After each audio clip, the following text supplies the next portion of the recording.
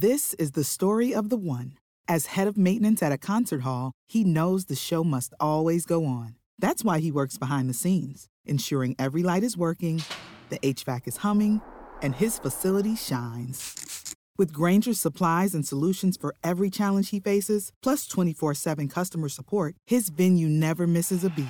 Call quickgrainger.com or just stop by. Grainger, for the ones who get it done. You know, it really takes virtually no talent to lead people. You're like, well, wait a second. Of course it takes talent to lead people. You don't just show up and lead, but it really doesn't when you boil it down into the simplest form of what leadership is really all about and just a mindset shift on where you need to begin. So oftentimes we overthink what is leadership and, oh my gosh, I'm in charge of all this stuff, and we get all worked up over it. And it's not as hard as you actually think it is. And that's exactly what we're going to talk about coming up right now. It's time for the Leadership Lifestyle Podcast.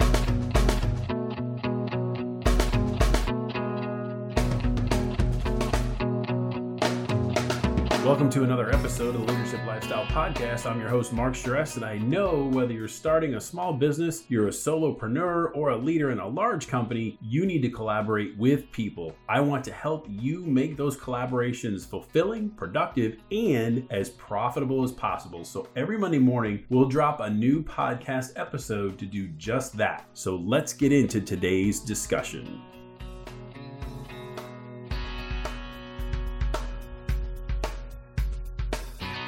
Welcome back, everybody, to the Leadership Lifestyle Podcast from across America and around the world. Thanks for coming back and listening to another episode. And I know the title kind of might get you off track a little bit when I say it takes virtually no talent to lead people. And I do say virtually, not 100%. And it sounds kind of crazy because I've always said in multiple podcast episodes that leadership's its actual own skill set, separate from what it is you actually do for a living when people ask you at parties or wherever you're at, that it's its own profession, and it should be. But getting started with it isn't really that hard, although we make it super hard. So what is your perception of being in charge? And I'm talking about before you really knew. So for those of you who are leaders now, think about the time before you became a leader, and what did you think it was? What was your perception? What were you looking at? Just people barking orders or just demanding things? How did you view it? And a lot of times before we get into leadership roles, and a lot of times even into leadership roles, that we don't get that. So it's kind of a monkey see, monkey do of what we're going to lead like. And maybe you're fortunate enough to just happen to be around the right leaders. And a lot of times we're not. So you think about, what were the role models you had before you became a leader? Who were the people you were looking at? Did you have anybody to look at? You could have different kind of role models, because you could have people who were really great at leadership, people who were not great at leadership, people who just tried to get everybody to like them, like a marshmallow type leader who just wanted to make everybody happy, which is totally impossible. Nick Saban, the head coach of Alabama, says if you want to make everybody happy, sell ice cream. Don't get into leadership. And that is so true. When you think about somebody like Tom Brady, who goes out on his own and welcomes every new player to the organization that he's a part of. He doesn't have to do that. That's not in his contract. But he makes it a special point to do that, to personally welcome them and get to know them, because they're going to be out on the battlefield together. And we all should be doing that. And that's a great example of people coming into your organization. Like, what kind of onboarding do you have? When you bring somebody in, do you just jump right into, okay, here's all the stuff you're going to have to do and let's get started? Or you actually get to know who they are and why they chose to work on your team or how they got there? Do we even get into any of those things? So we kind of get ahead of ourselves. So now here you are, you're a leader, you're a brand new leader. Maybe it's a new team, maybe it's much higher level leadership. So you're in charge. So now what? Because here's the thing, the best doers aren't always the best leaders. And it's hard for a lot of people to hear that sometimes, because they get in one specific role and they do it so well that, well, this person should be in charge. They know exactly what they're doing. But how you get other people to do things is a completely different thing, because leadership is very expected, particularly when you're actually in that role, but it's also kind of mysterious sometimes. And we think we just do checklists and we check off boxes and this has to get done and that has to get done. And certainly There has to be a level of execution that things do get done. There's no doubt about that. But that's not all there is to it. If you go down that road constantly, and I've said this a billion times, that compliance leads to complacency. And that's not a direction you want to go in. And certainly in the short term, you'll get people to do stuff. But after a while, people will start to tune that out or tune you out or never really give you their best. Because I have this weird feeling, I don't know if it's weird, maybe you have it too, when it comes to the team success versus the team losing or an individual losing. When somebody that I'm leading, when they lose, don't hit a benchmark, something like that, I feel like I lost also. It's almost like watching your favorite team on television. You feel you lost too. But I have that same thing at work. But what's weird is when they win, I don't feel like it's my win. Like I am perfectly happy to step aside and let them enjoy what they just won because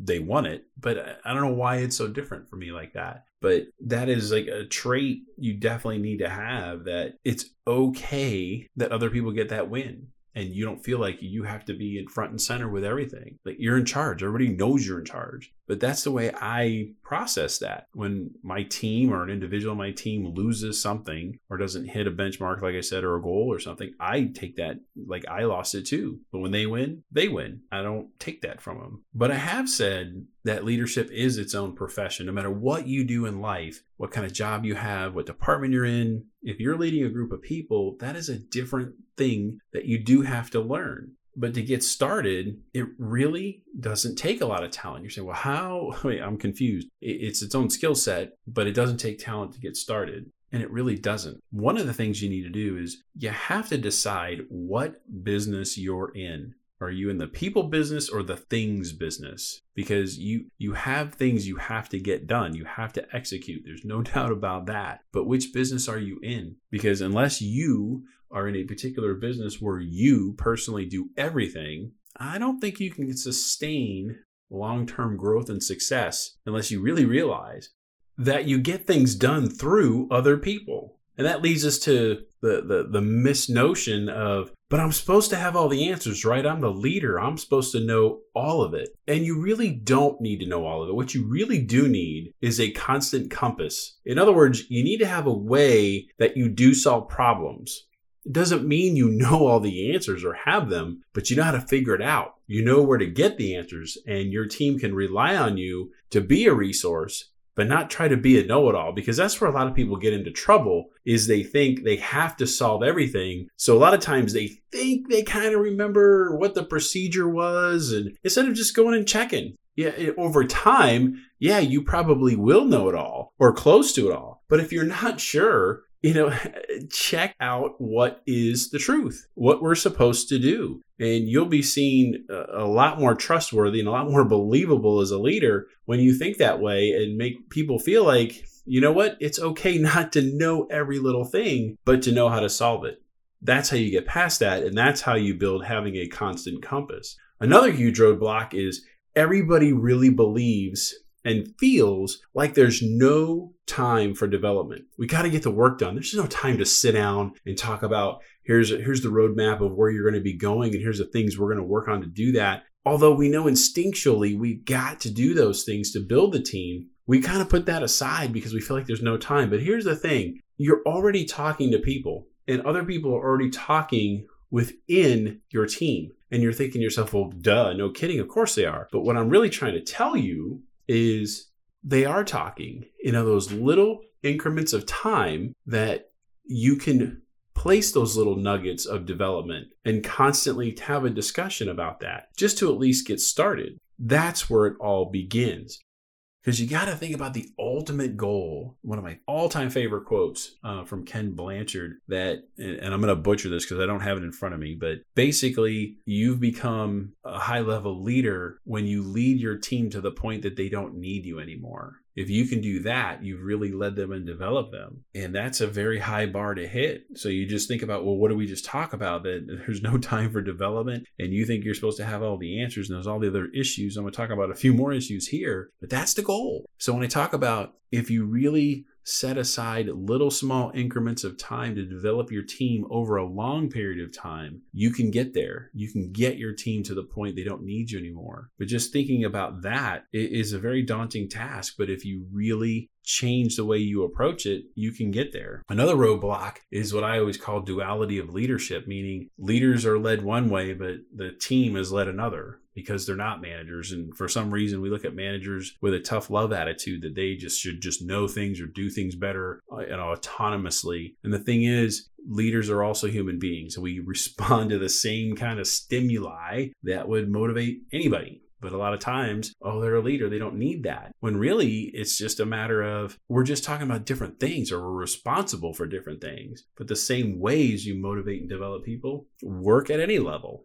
Because your levels of leadership are based on your levels of connection. So who's around you makes a difference of how you're going to lead and what you're going to lead and what you're going to focus on and what's important. The higher, I talked about the leadership pendulum. When you talk about being like right down in the action, in the dirt, in the front lines, versus the higher you go and you get away from that and you think more globally, you think longer term on bigger things. And a lot of times that really determines how you lead. And when you think about developing a team, you're just like, look, man, I just want to get through the day. I just want to get this truck loaded, or I just want to get these products out, or whatever that is. And you're not really thinking long term. And that really kind of determines your level of leadership based on your level of connection to whatever part of the operation you are in.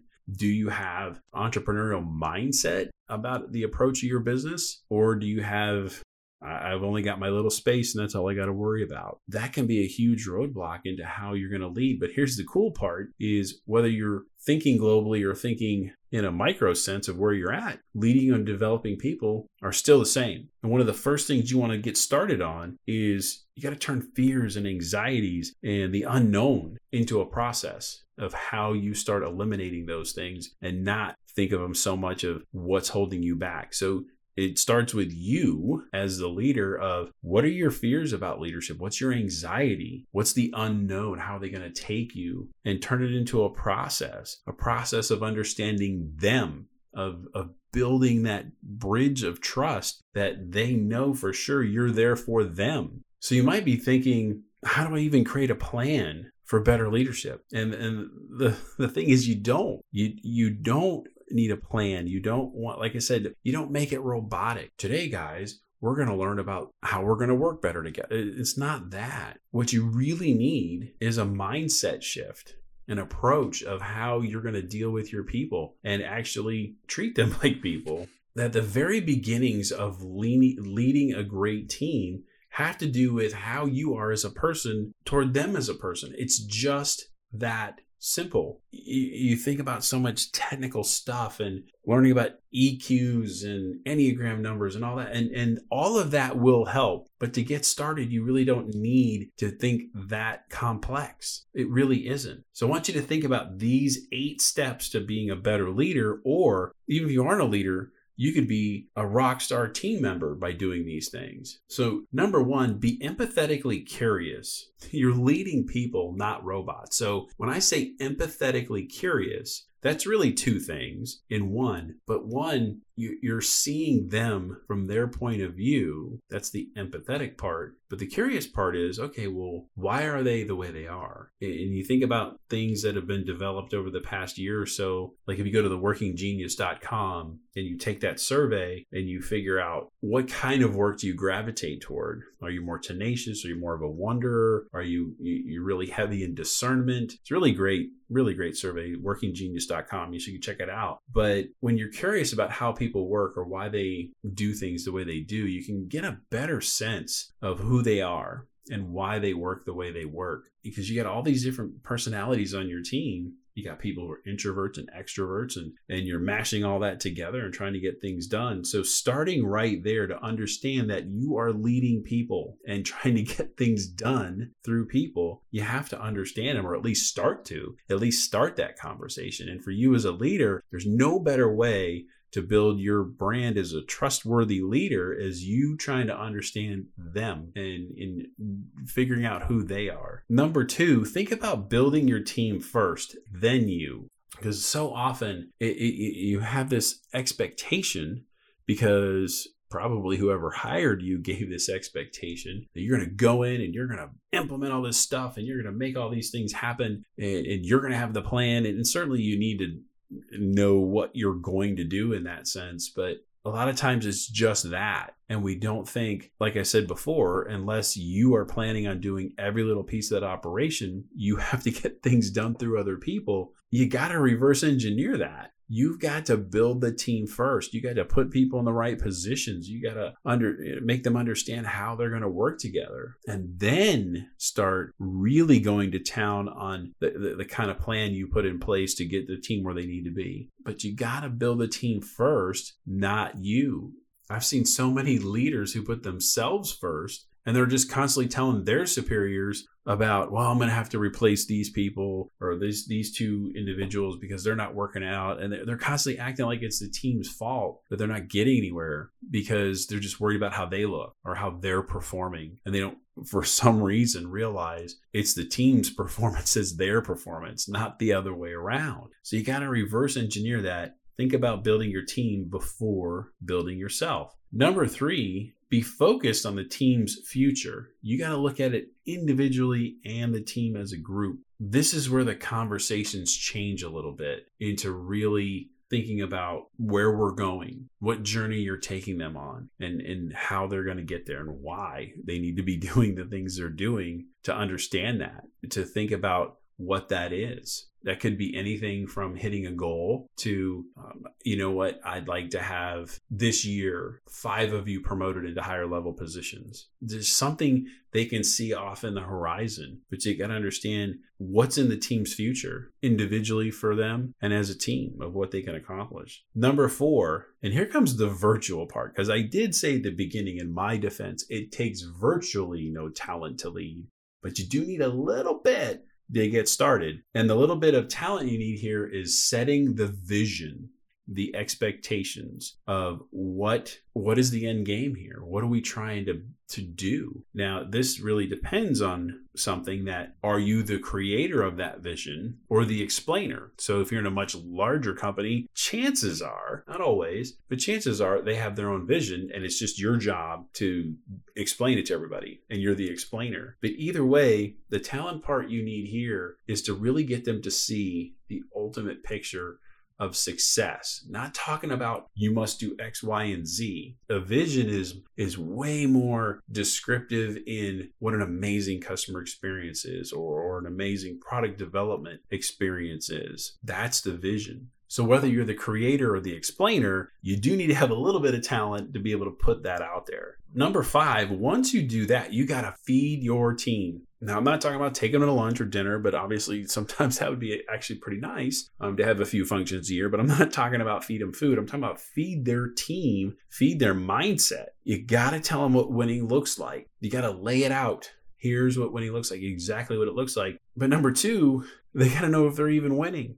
It's amazing to me how many teams don't even know they're winning. And number 3, you have to connect what they do day in and day out to the winning. So you lay out what winning looks like. You got to tell them they're winning, or maybe their score isn't where they need to be. But number 3, you got to connect the dots of what they do each and every day makes that winning happen. That's feeding your team. That's giving them the fuel they need to keep moving on. Number 6, seek feedback from those actually touching the work. This is where you are in learning mode. And you gotta, I'm not saying everything they're telling you, you're just going to go back and change or tell your company to change it. That's not what I'm getting at. But if you don't acknowledge what they're actually going through and start working towards something, some kind of solution, or maybe even a different way that they can look at it that changes their mindset. But you can't ignore what is happening at the execution level. So, but to be a strong leader, you want to go seek that information. They're not going to volunteer to you unless they're like really angry about something, but you got to go get it. You got to ask questions and they'll start telling you once they really believe you really do want to know and you really do want to learn from it. Number 7, have a reality/plan B mindset.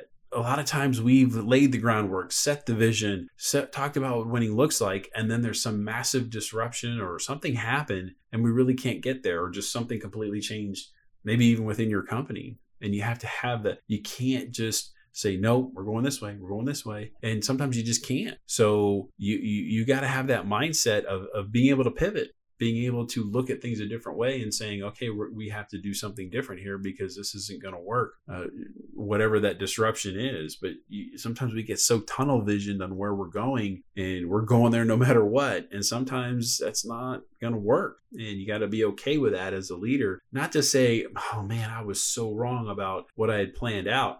I read a great book, Execution, by Larry Bossidy and Ram Charan. One of the biggest things they talked about in that book was setting business plans a year out. And they're like, how in the world do you know what's going to happen in the third quarter of the following year? I mean, you hope you do, but if it's not what you thought, then change it. Don't get so stuck in what you said you were going to do just simply because that's what you planned the previous year. Have a mindset that it's okay to pivot. Number 8, celebrate often, but move on. Now, I know this sounds like two different things, but you can't just hang your hat on whatever you won forever, but you do want to celebrate it. This is the kind of part, it's almost like number 5 of feed your team, but that's what you want to you want to create that kind of environment where we take a minute and celebrate. Wow, we got this done or hit this goal. It happened. That's great. And it shouldn't be glossed over because you want to reinforce the things you want, not the things you stop talking about stuff you don't want and enforce the things you do want. So you want to focus on the behaviors that support the strategy, the daily behaviors, the ins and outs of your day of what everybody is doing. That's what you got to feed because that's the grind. That's what wears people down over a long period of time. And when that's not being rewarded, if they don't see that there's a payoff for that, it's going to be hard for them to stay focused on the right things. So you constantly reward the behaviors that really support your daily strategy. So celebrate the wins, but move on from it. Now, of those 8 things that I just mentioned, none of those are technically advanced, really hard to understand concepts. You don't really need to take a class or even read a book on them. You just got to understand those 8 simple steps just to get started in your leadership journey. Over time, you are going to hopefully continue to learn and add things to that. And then you will start making your leadership more of a skill set. But to get started, it really isn't that complicated that you just look at a few things of what's not about you, but what's about the team. And what do they need to succeed? What do they need to hear? What do they need to understand? And you can provide all that without having a lot of leadership talent per se. Because in the end, we're really talking about a mindset shift. It's the how you lead first. Then you add your skills to the how. In other words, just be a good person and care about other people first. You think about what they need to move on, to succeed, to grow. Focus in on that. Putting others first creates a self-fulfilling cycle of growth and success that drives the leader's success. Building others is the best way to show that you're ready to build more. So when you really want to put it out there, when you really want companies to see you, whether it's your own company or a competitor or whatever that is, being able to build something with other people to gain massive success as a group. And then you start having this reputation of, hey, I build leaders also. I'm promoting other people. I'm moving them into better positions. If you want to build your brand as a leader, there is nothing better than building other people. Thank you so much for joining me for another show. Please share this podcast with your friends and colleagues and start up your own discussions on the topic of the show. Don't forget to hit that subscribe button so you never miss a show. And check out the links in the show notes and give us a rating so we know how we're doing, and 5 stars would be pretty sweet. So until next week, remember, you have to get work done with other people, but how you get done work with other people is entirely up to you.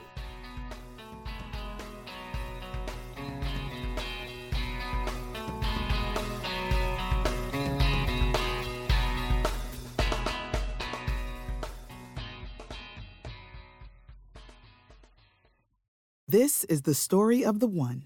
As head of maintenance at a concert hall, he knows the show must always go on. That's why he works behind the scenes, ensuring every light is working, the HVAC is humming, and his facility shines. With Granger's supplies and solutions for every challenge he faces, plus 24/7 customer support, his venue never misses a beat. Call quickgranger.com or just stop by. Granger, for the ones who get it done.